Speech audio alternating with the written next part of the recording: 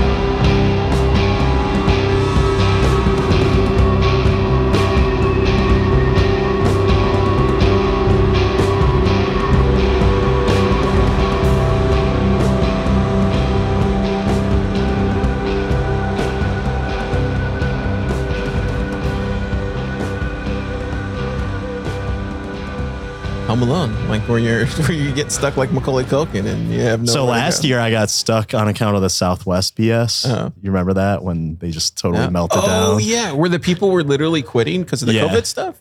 Yeah. Oh yeah. So I ended up just hanging out more. Luckily, I work remotely, so it doesn't. That was a wild. Was that only last year? That was last year. Wow, dude. It was like 10 days. That's incredible. Yeah. So how are you liking Texas now? Because you've been here not that long. You've only been here like less than a year, right? A year and change. Oh, a year and change? Okay. Yeah, it's. I like to say I'm in Texas and I'm in Austin. So Texas is Bizarro World, and then Austin is Bizarro World inside of Bizarro World. So it is kind of weird. Yeah, and I love the weather, so I love getting sun on my skin. 200 something days of the year. Where I'm from, it's like it snows from Halloween to Mother's Day sometimes. So that's refreshing. The people here are super friendly. Yeah. Got some base Bitcoiners out here. Huh? And we got tons of Bitcoiners out here. It's amazing. I'm drinking from the fire hose. I'm learning something crazy new every day. What's one thing that you've been surprised about the Bitcoin community here in Austin? Just so people that are like out there listening to this and you're like, I thought it was going to be this way and it's not, or something like that. I would say it's more welcoming than you probably think it is. You come in and you're like, well, these guys are all heavy hitters. You see the level of intellectual firepower and you're like, well, I'm just a pleb. They're not going to welcome me, but they do. The first time I showed up at Pleb Lab, everyone was real welcoming. Everyone was real kind to me, and they were talking to me about my project. They're real supportive. And what I love about it is, not growing up, since I was in my mid to late 20s, I was always kind of a solopreneur. I was, I would do my fiat job, and then I would go home, engineer my whole life around being able to put in another 6 to 8 hours if possible, and, grind it out and try to make a real business. I was not successful in doing that, but I was doing that by myself, and I was having to sacrifice a lot of my social life on account of that.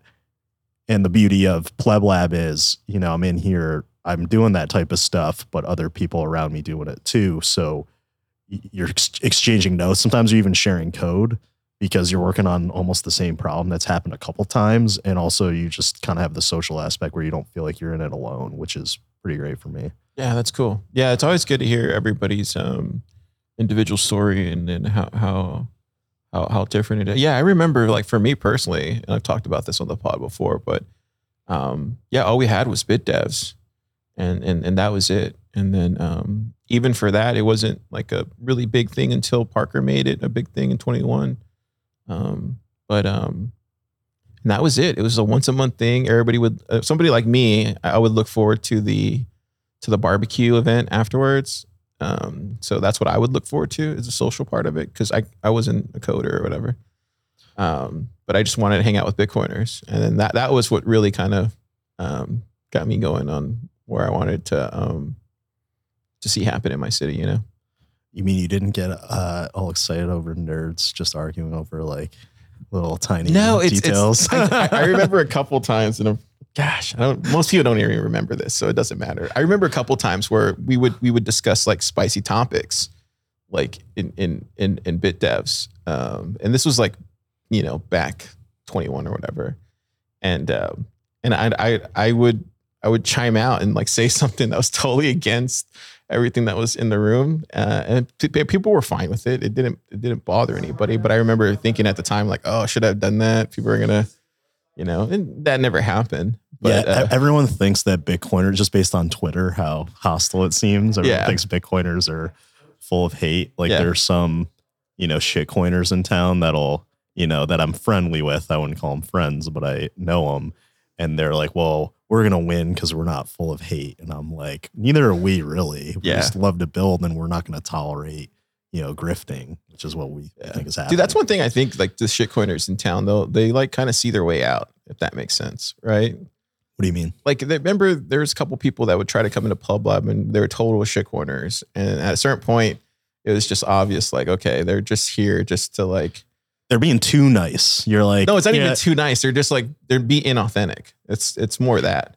Yeah, that's what I mean. So the instance that I'm thinking of is somebody came to ABC and they were extremely friendly. I try to be friendly, but then it's just like, okay, you're overdoing it. And I can see that you probably have some agenda and I don't like this. So yeah. And there's the difference between the poo-poo coiners who are kind of like, they're developers. They just don't know any better. Like they don't know the better technology. They think like Solano is it. And then they come in, they're like, oh wow, Lightning's actually better. And it matches with what I want to do in life. Like, well, that was amazing to me. We had somebody like that. He's a superb engineer. Thank God we rescued him, made him a Bitcoiner. Yeah. Superb engineer. I've worked with him.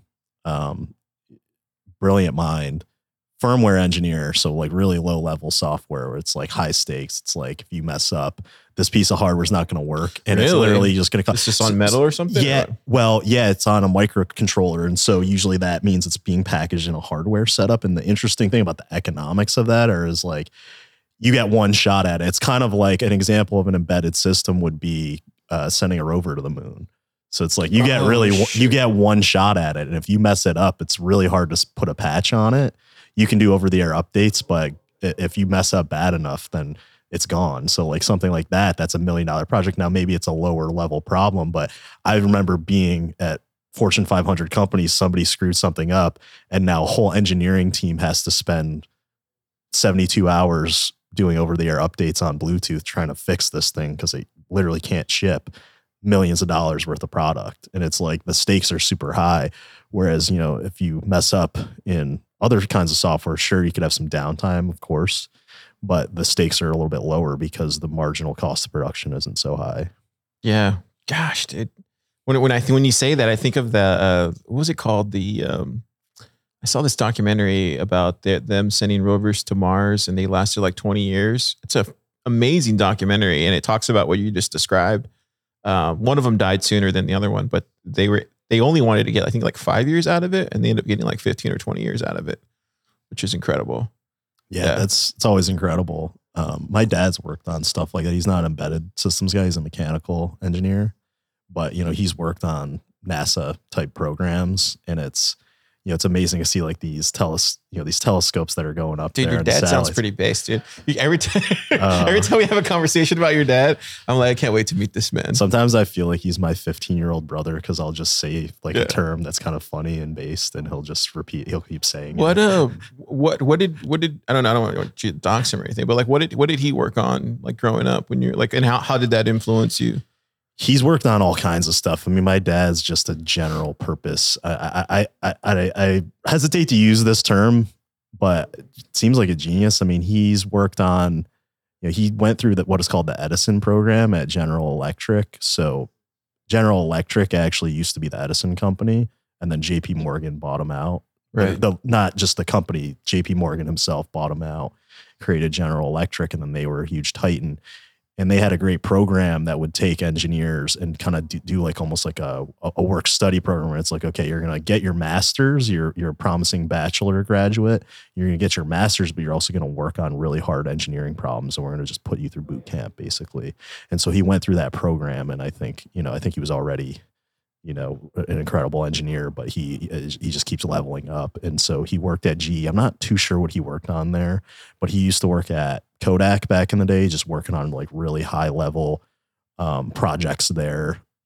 Anti-vibe in the 80s when it's like that didn't even exist, and all kinds of stuff with HVAC, heating, ventilation, and cooling. So a lot of thermodynamics, and then that led to him working on a lot of like power system stuff. So I've seen him growing up. I've seen him work on hydroelectric power, literally Niagara Falls, all kinds of stuff. I remember turning wrenches with him. He was building something called a heliostat, which is a unique way of capturing solar energy that takes mirrors and focuses the sun's energy on a central point. It uses thermal energy instead of photons. So the photons are tough because if the sun goes behind a cloud, you're screwed. You go to zero immediately, right? Which is why you need something like a Bitcoin miner in today's environment to be able to keep up with that. Yeah. But you have to match supply and demand in real time. So that's a huge vulnerability in your grid. So the interesting thing about a heliostat is if the sun goes behind a cloud, okay, you're not going to generate as much power, but you still have built up energy from, the fact that you were heating up, you were capturing the thermal energy and you heated up this molten salt, which is now pressurizing a turbine. You never go to zero with a heliostat. I think there were other trade-offs and problems with those that we can get into, but it was cool to just see him doing stuff like that and just him kind of inspiring me to think about inventing things and like it is possible. Showing me what's possible. How many patents does your dad have? I don't know. I remember I got my first patent a couple of years ago and I was proud of it and I showed it to him. He's like, well, we're going to print it out. And he printed it out and put it on the wall. And he also printed out, like at least a dozen other ones that he was on. And then he put them on the wall. And they put it on the wall. Knowing him, he wasn't trying to dunk on me. I think he was proud and he just wanted to do it. But it's just kind of funny how I was like, wow, that's awesome, he really beat me.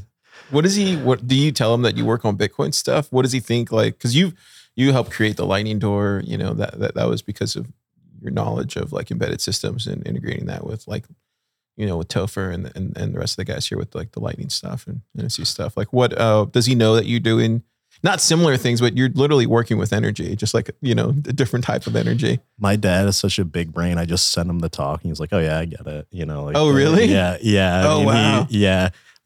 It doesn't awesome. Really. I think we're Italians from the East Coast, so we're always like, how is this person trying to scam me?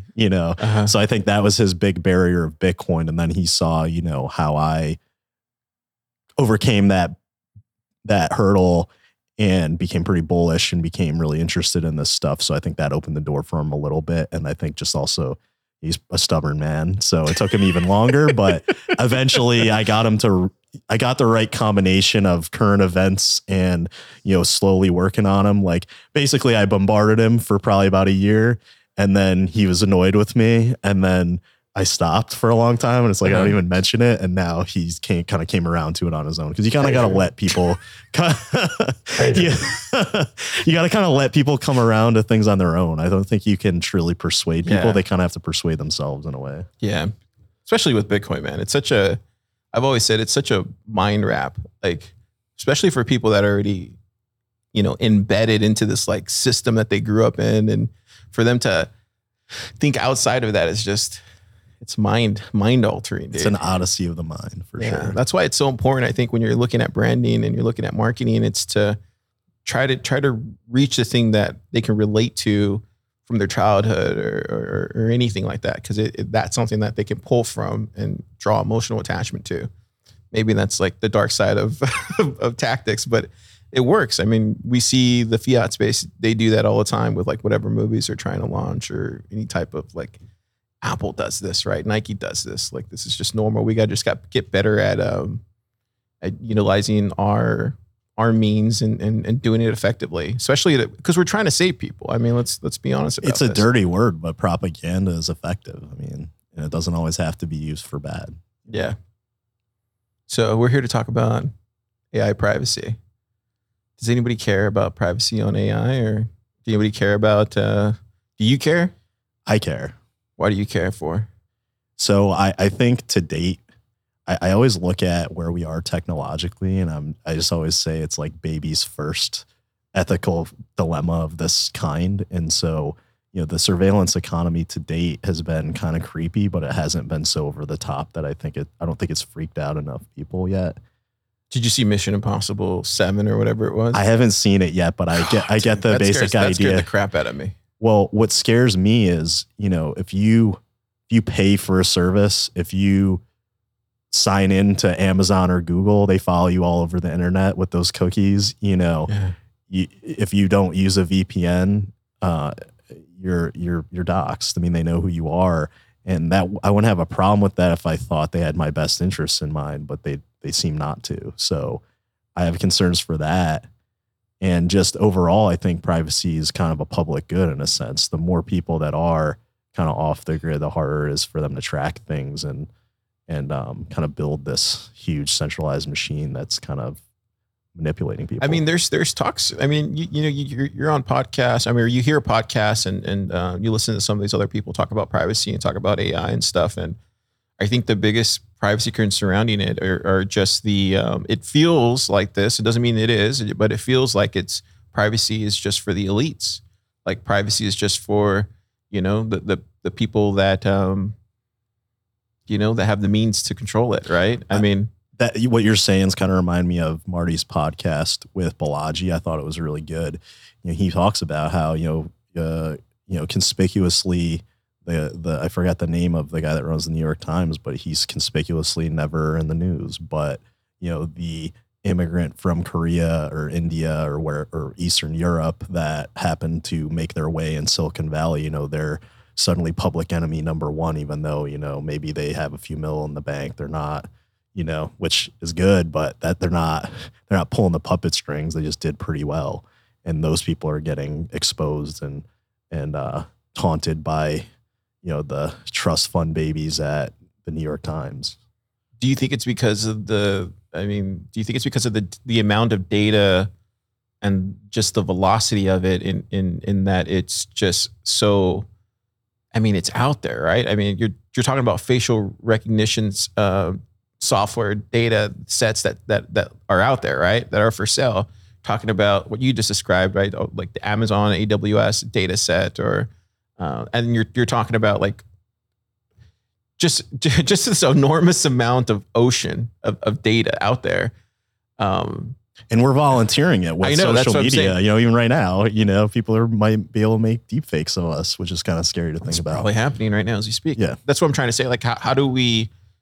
Can you effectively fight against that on the AI side? I feel like it's inevitable, kind of, right? I don't mean to be a doomer, but I'm just trying to paint a realistic picture. I think there's levels to it. Obviously, you point out, they could look at anything you posted on social media. They could look at your facial recognition. Sure, maybe that's doxed, but how about your innermost thinking? I think if Google knows who you are, they can, based on what you're searching, they can figure out what you're thinking. So at a minimum, why wouldn't you just use a private browser? Why wouldn't you open up a new private instance each time you use it? Why wouldn't you be behind a VPN so they at least stop the bleeding, And I think the same idea of being able to see what you're thinking with Google is kicked into overdrive with these LLMs. If you're using this for productivity, that's great, but they can also probably figure out what your intention is while you're using it and steal your IP or otherwise, act out of accord with your best interests. So you're telling me you don't want to get your face scan with the orb? I don't want to get my face scanned with the orb. Did you see the whole Sam Altman thing? What'd you think about that kind of? Because they fired him, right? I have an interesting theory about this. So my understanding of the events is that there was one very militant board member that was not satisfied with Sam for some reason. One of the theories is that they were concerned about this new Q-star algorithm, which has the capability of taking the, it's a big breakthrough that has the potential to let LLMs reason and other AI systems reason about the world in a way that's much more advanced in topics such as mathematics, which they're notoriously bad at. And that there were serious ethical concerns around this. and obviously they removed him. Then Sam went to Microsoft, kind of made some power moves, big power moves, and then they almost had a mutiny on their hands. What was it? 700 or 750, something like that. Almost 90% of the workforce was going to quit and just go to Microsoft. So it's like, okay, this is going to happen anyway. So you might as well. Leaders matter. It's hats off to him for having such a loyal crew. He must be very charismatic and probably have good empathy skills. But at the same time, you worry about the fact that he went to Congress and said, well, I have this board and they're going to keep me in line and yada, yada. But now when push comes to shove, it's like, they're not. Now you got Larry Summers on the board. Yeah. He went to Daddy what's it? Satya? He went to Daddy Satya. I was like, help me. Yeah. Well, and he did though. He did. Well, the flip side of this is, I don't know. I don't trust any of these people to begin with, but it seems like there's at least LARPing about caring about the trade-off between commercial concerns and ethics and safety. But it seems like if there were concerns about ethics or safety, it's possible that Microsoft just orchestrated this whole thing as a power move, right? I don't know. Did you take a look at their founding documents though? There's a great Stratechery post and it got shared on Snacker News, and freaking love Ben too. Ben Thompson is like, been following him for a really long time. A lot of the alpha that I get from just my understanding of like startups and the tech space for the past 15 years has been from Stratechery. It's great. I encourage anybody to like sign up. It's like $100 a year. It's freaking worth it. Anyway, it was interesting that he got this document and explained exactly how they were kind of broken out. Like there's this 501 that sits at the top. There's an LLC that controls all the equity, and that these like the employees and everybody else is grabbing from there. Then there's another one just for like, ChatGPT LLC. And then there's one that raises. It was just, to me, when I looked at it, I was just like, wow, it looks total sus. There's just a lot going on there that looks super sus. And when you're doing like a startup, the last thing you want to do is create any kind of friction like that, or to look at it to where when you look at it on paper, it doesn't look normal. It's the last thing you want to do. You want to keep it very flat, right? But to me, it seemed very weird that he was running this 501 and doing all this other stuff in the background, and it just seemed very sus, dude. That to me was the biggest red flag that I saw. And I couldn't believe, I don't know how Ben Thompson got that. Like, that's crazy. Like that leaked out. It's probably because they had to, right? Maybe it's in their docs that they have to by being a 501, but there was some good journalistic digging that he did. Yeah. Ben Thompson is a beast. Yeah. But Ben Thompson's a beast. And, for me, it makes sense sometimes to have holding companies hold your patents and like limit your liability. But obviously you're right. There's some stuff going on. Didn't Elon help them start OpenAI? What's open about it? How can you be open but have closed source code? I think I was surprised they released anything. Well, no, that was an LLC that they created underneath it. So the whole thing was fair enough, but why is that a closed source? What's the point? Why not just start a new company at that point? Because it's valuable, Jim. That part is valuable. I know, but just go start a new company and don't make it closed source. That's the other thing was weird. Is he had no equity in any of this stuff, which is even more sus, right? Like he has no skin in the game. And for me, that's just like you look at any person with a sane mind is like, you know what I mean? Like, yeah, that doesn't make any sense. I mean, the CEO that's going to work himself like a dog should have skin in the game. And if he doesn't, then there's a big problem. It just seems really weird, dude. Maybe he was paid a different way. Maybe he was doing a favor. Who knows? It was just very interesting that all this kind of came out and all at once, and way to close the year, It almost seems staged to me. I don't know. I almost think, maybe Microsoft egged on that board member to just go nuclear like that. And then it gave them leverage. Sometimes it's good just to air out your dirty laundry like that all at once. And then you like fumigate it basically. And then at that point you can start off anew. And when there's questions going forward, it's like, no, this is who we are now. This is who we were back then, that kind of thing. So it makes sense from like a founder's perspective. You'd want to do that. But at that kind of like at that kind of juncture, during the holidays, I guess it kind of makes sense. I don't know, man. It's just really weird. There's a lot of crazy shit that happened this week. lot of crazy shit. Yeah, it's not so open AI in my eyes. Do you think they give a shit about privacy or no? No, they definitely don't care about privacy. I mean, if you think about it in a sense, they have an anti-incentive to care about privacy because. Why do you say that for? Well, because the more data that they collect, the more that they can iterate on their LLMs and make them better. So if they know more about you, they can actually use that information to make the LLM better. So just from that standpoint, even if they were totally neutral and not hostile to you in any way, they would have an interest in collecting that information, making a profile of you, because then that would make their product better.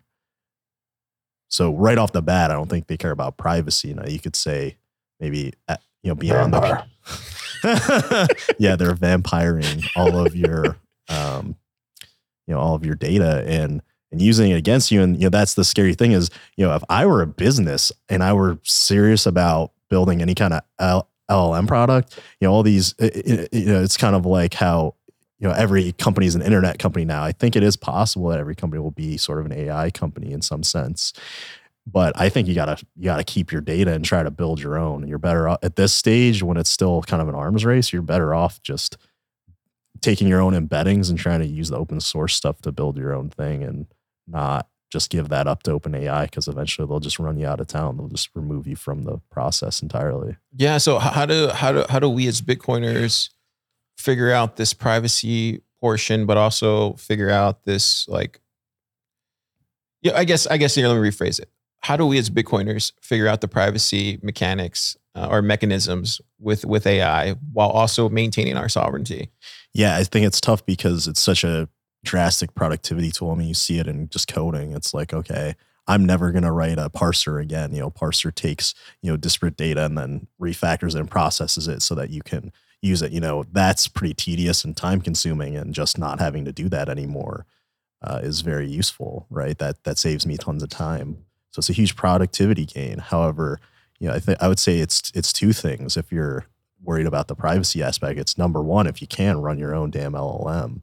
And if you can't, then try to find one that at least lets you stay anonymous. And that's the beauty of Lightning and L402s is it's possible to do that. It's possible to launder your requests through someone else so that at least, ChatGPT isn't building up a repository of your profile to later use against you. So if you did it that way, I guess who's actually getting, I guess, doxxed in that scenario? Is it the Yeah, it would be whoever's API key is attached, or whoever's credit card is attached to that API key. It would be.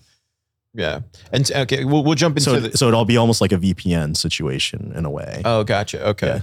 And so you said the other option is running your own LLM, and how would that basically, just like an on-prem thing, or what? Yeah, run your own LLM. There's all these open source models. There's Llama, there's Falcon, there's all these new ones coming out, and they keep getting better and better. Maybe they're not in some ways as good as ChatGPT, but I think it's just the risk reward profile. If you have a low time preference, if you're thinking long term, it makes more sense. Yeah, it kind of reminds me of the intranets, like back in the day, how everybody just ran their own intranet internally, and then everybody had their own on-prem like Exchange server, and that's what it kind of reminds me of. Yeah, if you can run before we had like cloud, and Azure and AWS and all this kind of stuff. Yeah, if you can run your own. If you can remain anonymous. If you can, maybe in between as you chip in with a group of people and you all share the cost of setting it up.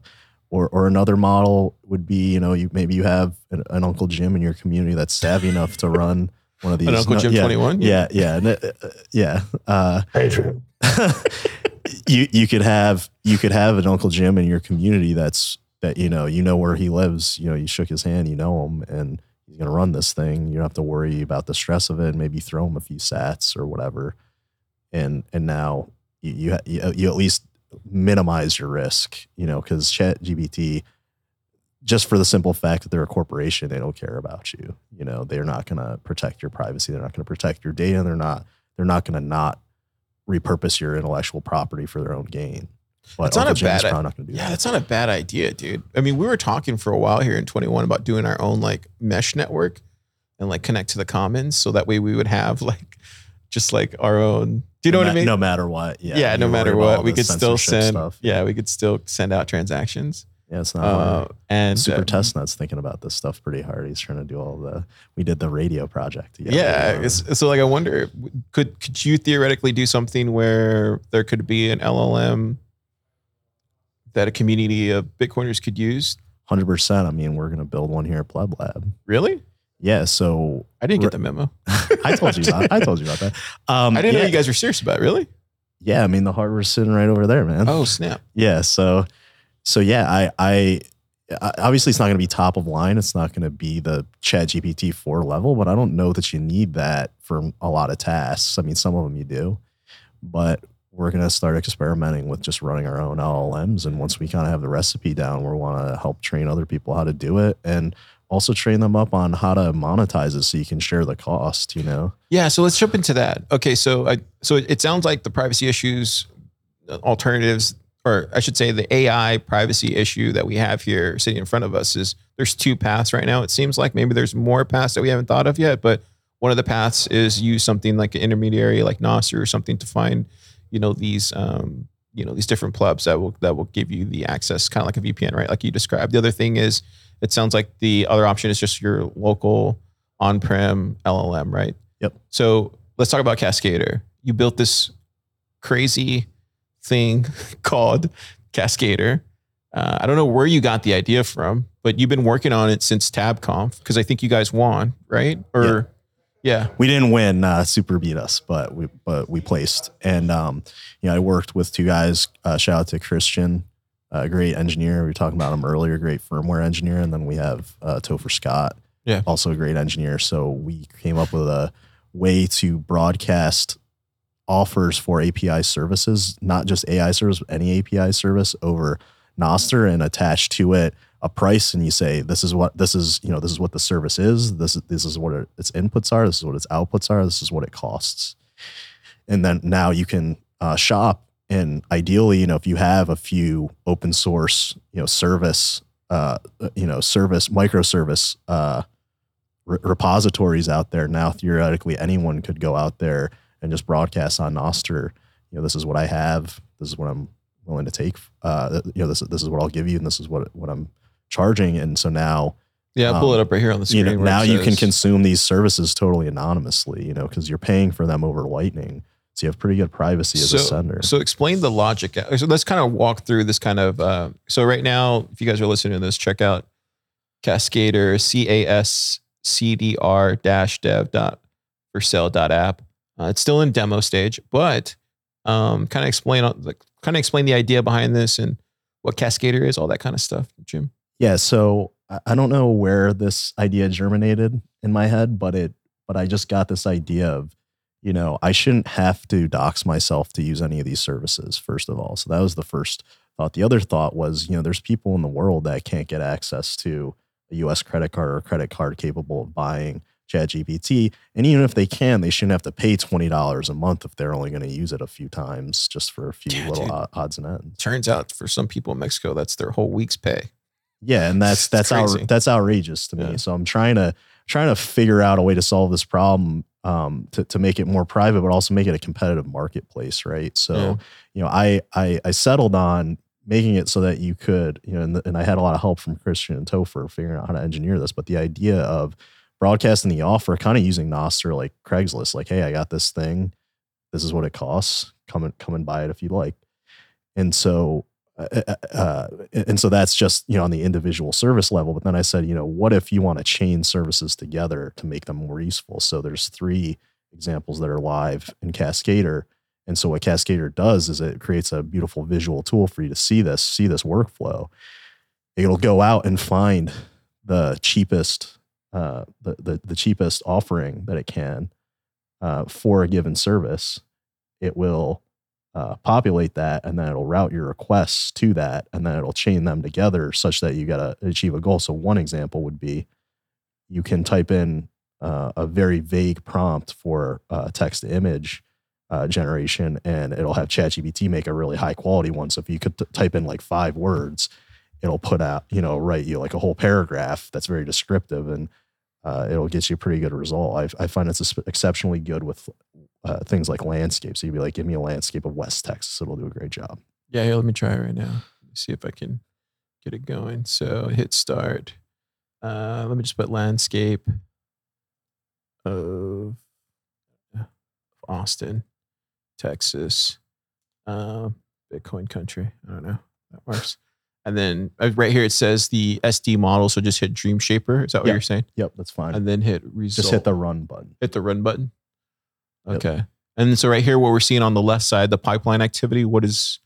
It's just showing you what's going on in the background. So it's going to the endpoint and saying, hey, I want to do this thing. And then it comes back with an invoice. And that's all part of the NIP 105 spec protocol. Cool. And then so Albi, I'm just paying this with Albi right now. Yep.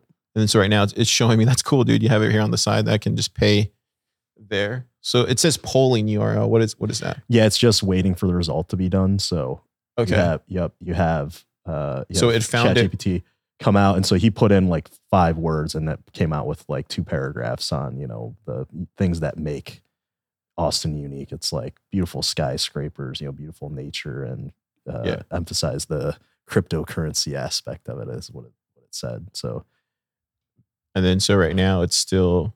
It's I guess it's trying to get a stable diffusion. It came out. You have your pop-up blocker on. Otherwise, it would have just popped out. Okay. But if you go to you see on the bottom left corner how it says result. You can just copy paste that URL. Yep. All right. So let me try this. So it's still a demo. I know I have a lot of work to do to make it more friendly. Looks really clean. Oh wow. That was really dude. That actually looks like Town Lake, man. That really does look like. Check that out, Marcus. I was surprised by that. That looks like Town Holy Lake. crap. That looks pretty good. Oh, what? Yeah. That's what Cascade came out with. What? That looks good, dude. That's my baby. Stable diffusion. That's my baby. That's actually my building. Whoa, yeah, it really does, dude. That looks like Town Lake, bro. That is incredible. That's awesome. It has the second level and everything. Yeah. That's crazy. So that's one example for Cascade. Another example is you can just punch in a YouTube URL. So I can go right here. Yeah, and it'll you put in the URL and it'll come out with a transcript. I still have to work through some things on the services side to make it. I was listening to this. It's got to be under 20 minutes. That's what I was about to say. So that's kind of the limitation right now. Yeah, there's this. I fell into this rabbit hole, dude, yesterday with this Drake AI weekend thing, and then. Oh man, dude, it's some really. I really, dude. I wish I had more free time because I definitely want to like play with the audio side of this stuff. Really? Yeah, dude. Because, dude, like I remember, like, when I was young, thinking like, oh man, it'd be cool if you got this person to see. You know what I mean? Just stuff like that to me. Just run button. Hit the run button. Okay. So I'm throwing this like Drake thing in here and see if it works. It's just there was this. So for people that are listening, there was this AI. Version of this thing called it was like an AI Drake and an AI Weekend, and they made this song and it got really popular, and I think the guy who made it was called Ghostwriter. Turns out that guy is like just like a TikToker. He's actually a musician. That's why it was so good. But he did an exceptional job, and so right now I'm throwing that video or that song in there, and then I'm using Cascader to see if I can get the lyrics for it. Did you see that demo of the guy? It was like a corny white guy, like just reading out Kanye lyrics, and then it puts it in. Yeah, I saw that guy. Yeah. And you're like, what? This is actually. Oh wow! Like at first you're like, this sucks, and then you're like, wow, this slaps. So like, yeah, look. You came back with a transcript, which is I came in with my ex, like Selena the Flex, I bump in Justin Bieber, the flavor ain't left. Oh wow, dude. So it does get here. Let me hit the song. I mean. Let me see here. So we'll go back to Cascader and see if it matches it. I came in with my ex like Selena the Flex, bumping Justin Bieber. Wow, it's pretty good, dude. She know what she need, I need her. She blessed, giving me my Isn't that best, cool? You know what? I just had a great idea. Wouldn't it be cool if it like on the side had the video and you can like see it in real time? That would be cool. Like I said, there's a lot of UX stuff that would still need to be tweaked. Okay, so that's really interesting. So, what's this image to text thing here? Yeah, so I just launched this in the last few days. Dude, this is fun, man. Yes, that's the whole point. Is I want to make it fun to be sovereign and protect your privacy. But also, like, I'm paying in Bitcoin though. Yeah. You know what I mean? You don't want to pay in Bitcoin? I'm just saying I'm paying in Bitcoin. I don't have to. Yeah, pay it's in a credit beautiful. card if I want to. It's beautiful. So I made a couple assistants. The idea is that you can snap a photo and then have an LLM reason about that photo. So I just grab a photo from my. yeah, so there's 2 preset assistants I have. There's three different there's 2 presets and there's 1 custom. So if you do custom, you can be like, what is this, or who is this person, or what can I know about this person? But the other 2 are, one is it helps you figure out how much you can sell an item for in Bitcoin. So I was kind of joking, but the prompt says, I'm trying to sell all my belongings for Bitcoin in preparation for the great bull run.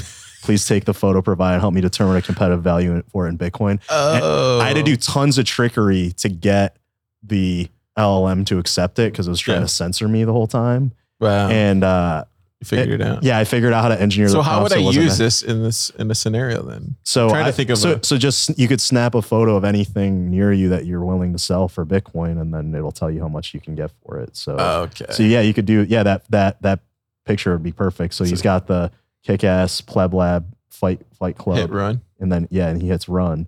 So now it's going to upload this photo, and it's going to cost him about a cent.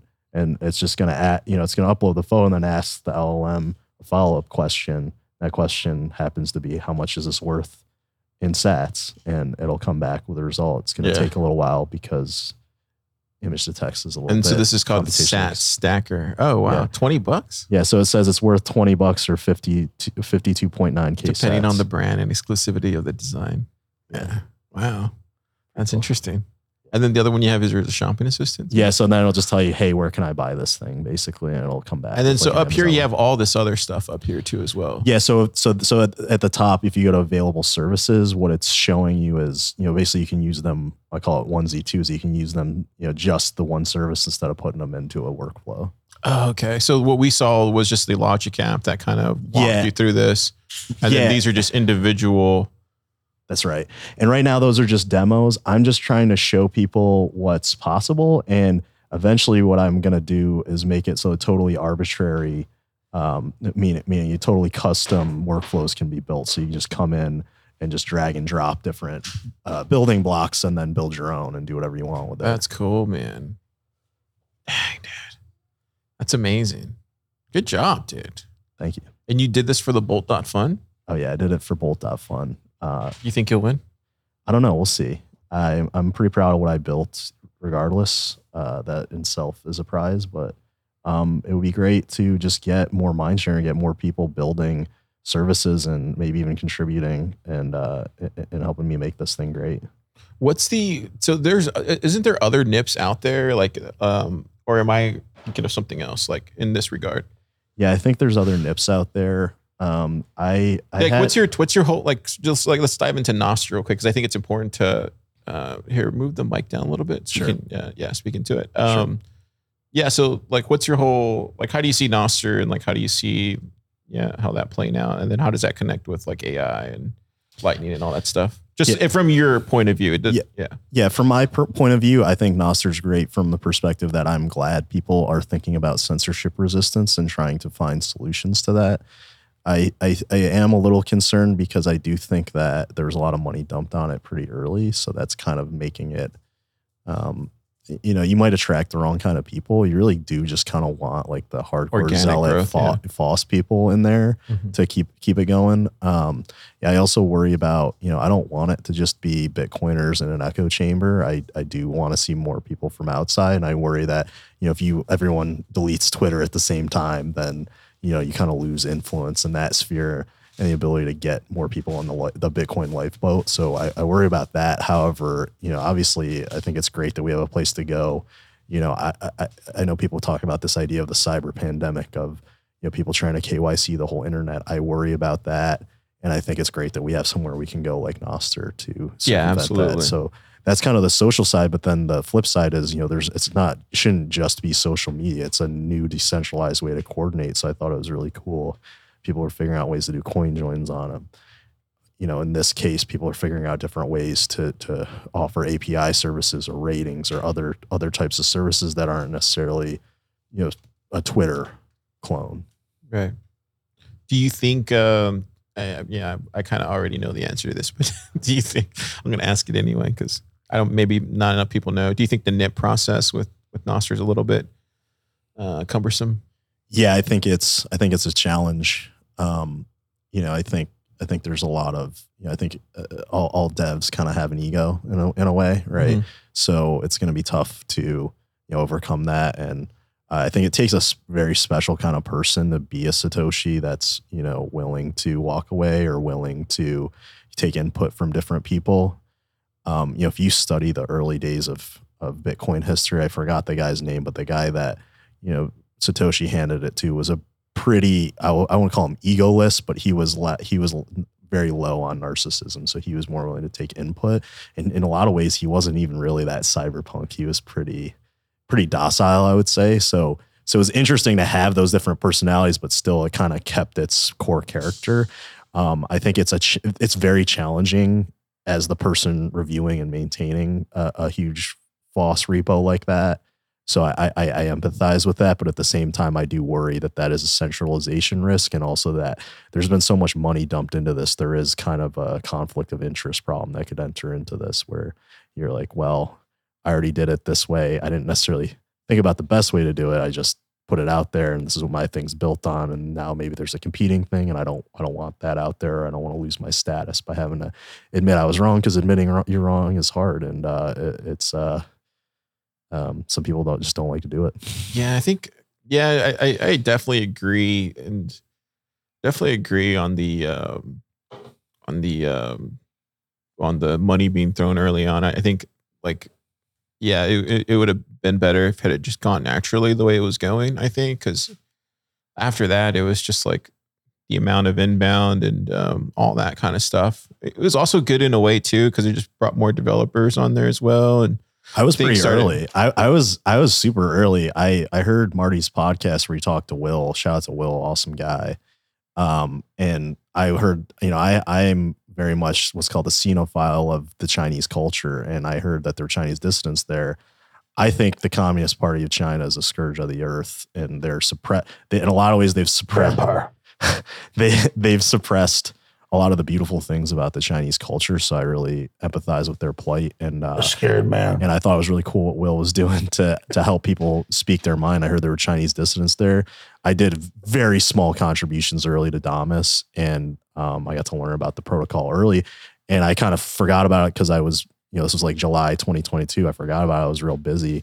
Came back, 4 or 5 months later, and there was gasoline poured on this thing by Uncle Jack Dorsey, Daddy Jack.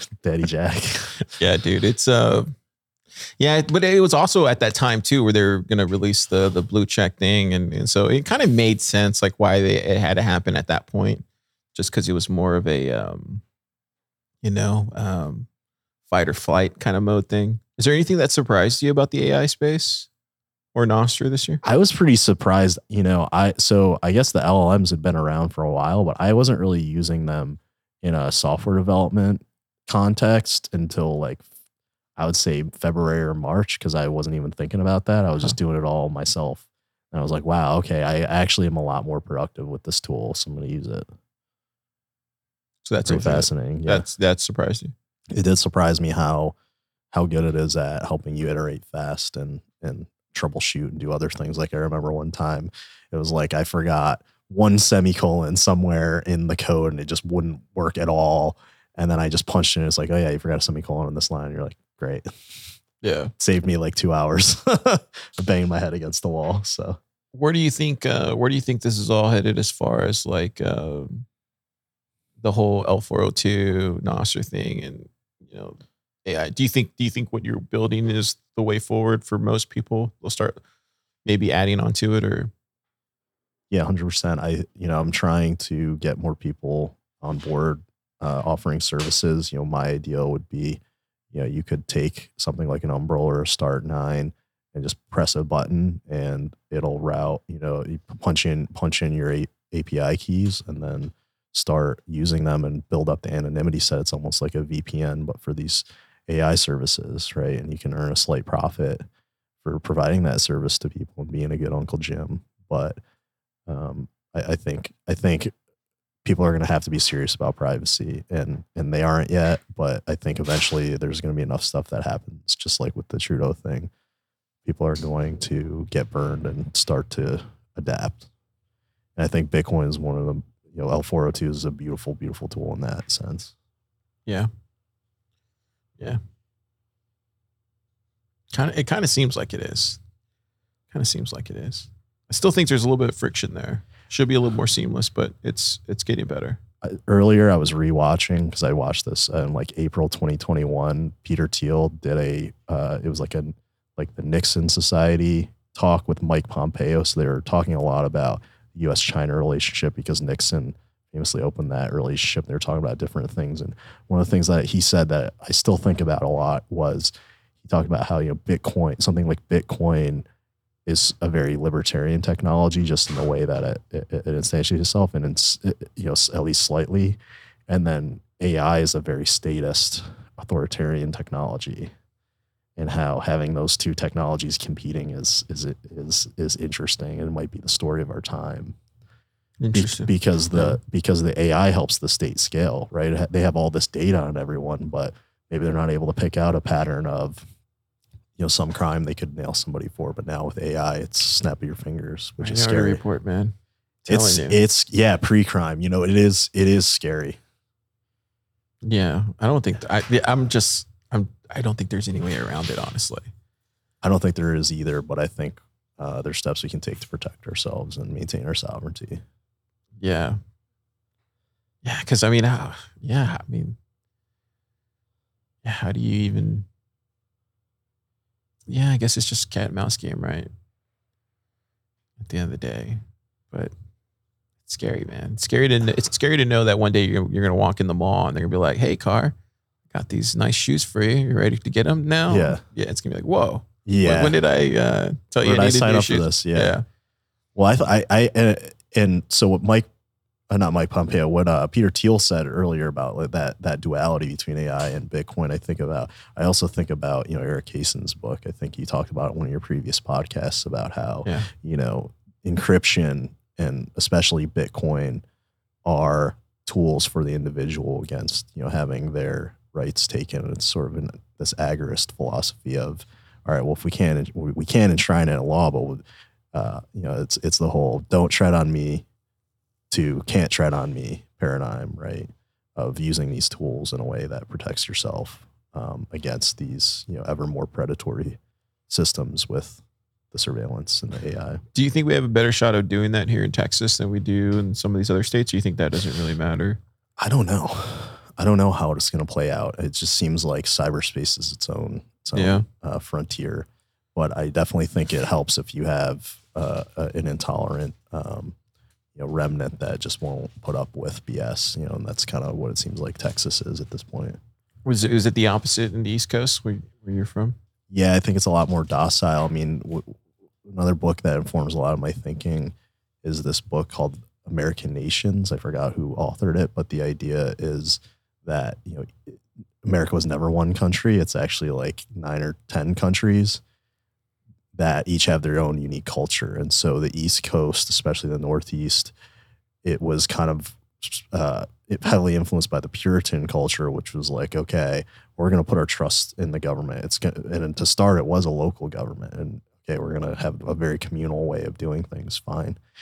And eventually that evolved into kind of where we're at now. It kind of, in my opinion, it kind of threw out a lot of the religious stuff in exchange for Marxist stuff, but it still kind of has that mentality of, it's like, well, why would the government ever screw me over? They have that mentality. Whereas, Appalachia, the South, other parts of the country have kind of felt the weight and the costs of tyrannical and profligate spending government.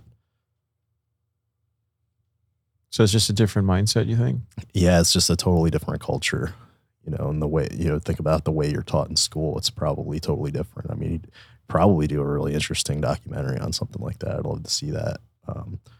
But just, the culture, the local culture does still affect things.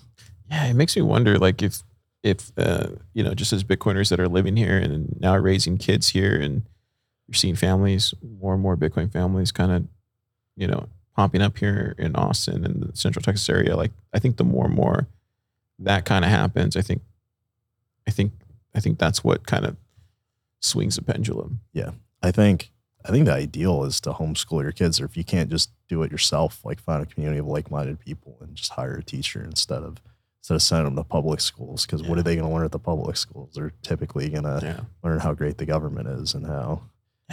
I think that's what I'm saying, dude. I think the longer I kind of see this kind of playing out here in Austin, I think it's just going to be completely orange, where you're going to start seeing like our own grocery stores, our own schools. Like I'm not even joking when I say this. Like I really do think that future is well on the horizon here in the next 10, 15 years. What do you think is going to be like the switch that flips for the average, just let's say red American, or just like average Joe in Texas? I think we can go back 100 years and look at the Weimar stuff. It's a perfect example of it. Yeah. What happened there? Yeah. Like in Germany, I think it was like in 1923, Weimar Republic, the inflation recession at that time. The only reason I know this stuff because I just started watching this like crazy Netflix documentary about the Third Reich. And there was a run. I think Stalin, was it Stalin that did that, or was it Stalin? So they had already seen like this kind of takeover that happened. Who's they? Germans. Okay. And so I guess that's Stalin probably. Yeah. And so at that time, the Germans saw that, and that's when you saw these, Adolf Hitler and I think his name's Eichmann or whatever his last name is. And so these guys started trying to do the same thing, and then he went to jail. And there's a great drama series you'd love. Well, here, let me get back to the point. So basically what happened so that whole 20s were just lost because it was just complete, like utter chaos. Right. And then it wasn't until the 1929 stock market crash that they then saw people start turning towards what Adolf and his crew were open to. And then the rest is history after that. But like, what I'm trying to say is like, I think we're going to need a scenario like that. You got to hit rock bottom. You have to hit rock bottom. And I think that's well on the horizon here before the end of the decade. Yeah. We'll get that crazy crash, and then people will finally wake up, and hopefully it doesn't go towards darkness. So you think the Texans have the mentality of like, all right, well, they screwed us, so now we're just I think we're kind of ahead of the curve here because we're already kind of building it. There's a lot of Bitcoiners in this town that are already kind of building things. But I'm talking about the average Texan. Like, what about them? I mean, I think we're a pretty small remnant. I think we need more friends, No, I think they're just going to get in just like the way some of these other guys have gotten in, that are kind of like on the outside. Maybe they don't work in the quote unquote industry or whatever, but they are well aware of it and well aware of like what we're trying to do here. And a lot of those values and ethics and principles fall in line with theirs as Texans, and they're okay with it. And I think obviously we've seen that with the Beef Initiative and stuff like that and other things. But that's what I'm trying to say. I think eventually that just kind of, it's just inevitable, man. I really do. I really do think so. There's like no doubt in my mind that's going to play out that way here in Texas. I mean, because you did go with us to the Roundup. The Roundup, right? Dude, do you see all those Bitcoiners from all over Texas? And that because a lot of them didn't show up, but dude, that was a good solid group of people that were trying to make the state orange there. Do you know what I mean? Like, yeah, that was what was Jonathan's take? It was like, this is going to be sort of like the Medici, the Medici's. I just remember him saying that Ninja Turtle joke. I don't remember that part. What did he say? Well, just how Venice was kind of at the center of like a Renaissance because it was, it was liberal and it was, economically prosperous, and it was embracing new ways of doing things. Especially like, I think accounting played a big role, just the ability to do accounting. Cause that the number 0 was forbidden for a long time in the Western world. I didn't know that. That Robert Breedlove, great writer, wrote the Bitcoin and the number 0, and he just talks about how how the discovery of absolute scarcity, which is Bitcoin, the discovery of absolute scarcity resembles the discovery of the number 0, and how that made the number 0 made accounting and economics much more efficient. Those who refused to get on board suffered, and those who didn't won out in the long run. Yeah. I don't know, man. That's just kind of how I see it playing out. I'm pretty bullish on what's happening here. Really bullish on what's happening in Texas. Yeah. I don't think I've ever been more bullish on Texas in my entire life. Yeah. I feel like I'm drinking from the fire hose every day. There's so many smart people, very just virtuous in this town, right? people. Yeah. Yeah. This town is vibrant right now. So I don't know, man. It's gonna be really interesting. I can't wait to see more of this AI kind of stuff take off. And I have a feeling it's gonna take off next year, really, in a really big way here in town. So we'll see. I'm excited. Yeah. You're gonna keep building Cascader? I'm gonna keep building Cascader. Yeah. Do you think it'll ever become a company, or what are you thinking there? We'll see. Oh wow, really? We'll see. You think so? I think it's possible. I mean, I think ideally, if that's the way I think it's best to move this forward, then I'll do that. I think it's imperatively important. I was saying it earlier, and it sounds kind of scary when people think about the Second Amendment. I think our relationship with this is very similar to the Second Amendment. We need to have control of these tools. We need to have mastery of these tools on an individual level. We need more people running their own LLMs so that we can resist what comes next. Because I think we're in the honeymoon phase. I think right now, they're kind of just letting us do kind of what we want. The LLMs soon, there's going to be more censorship. There's going to be more, punishment that, you might, you might ask the wrong question. You might have a little too much. And then get a knock at your door. Yeah. You might have a little too much to think and ask the wrong question. And then the LLM comes for you. So, before that day comes, let's learn how to master these tools. That's scary, run dude. them privately. It's scary to think about. Yeah, I mean, just your Google searches, they can imagine what's going on in your inner dialogue. So now, what happens when they can look at your LLM queries, which are even more sophisticated, right? Man, at this point, we should just go live in a log cabin or something. It's crazy. Not the worst idea, but I prefer not to be a lot. Yeah. I prefer to just try to master the tools and stay one step ahead if I can, and find a way to protect me and my friends and the people around me. The future stabbed like a rubber band. Off my phone on a hand-to-hand. Eat two from the waist, put two in his roof, and I can still living screams all night. These days it's all night. Not a ride their portfolios like rodeos. Rise every time my cherry close. On the end of my cigarettes, the smoke blows through the bars, and the CEO laughs as he strolls away, says I gotta pay off that rollaway or it's fuck your visitation days. So I pop off and in solitaire I dream of off of these Fred stairs and the skin off my fingers tear. Yeah, we think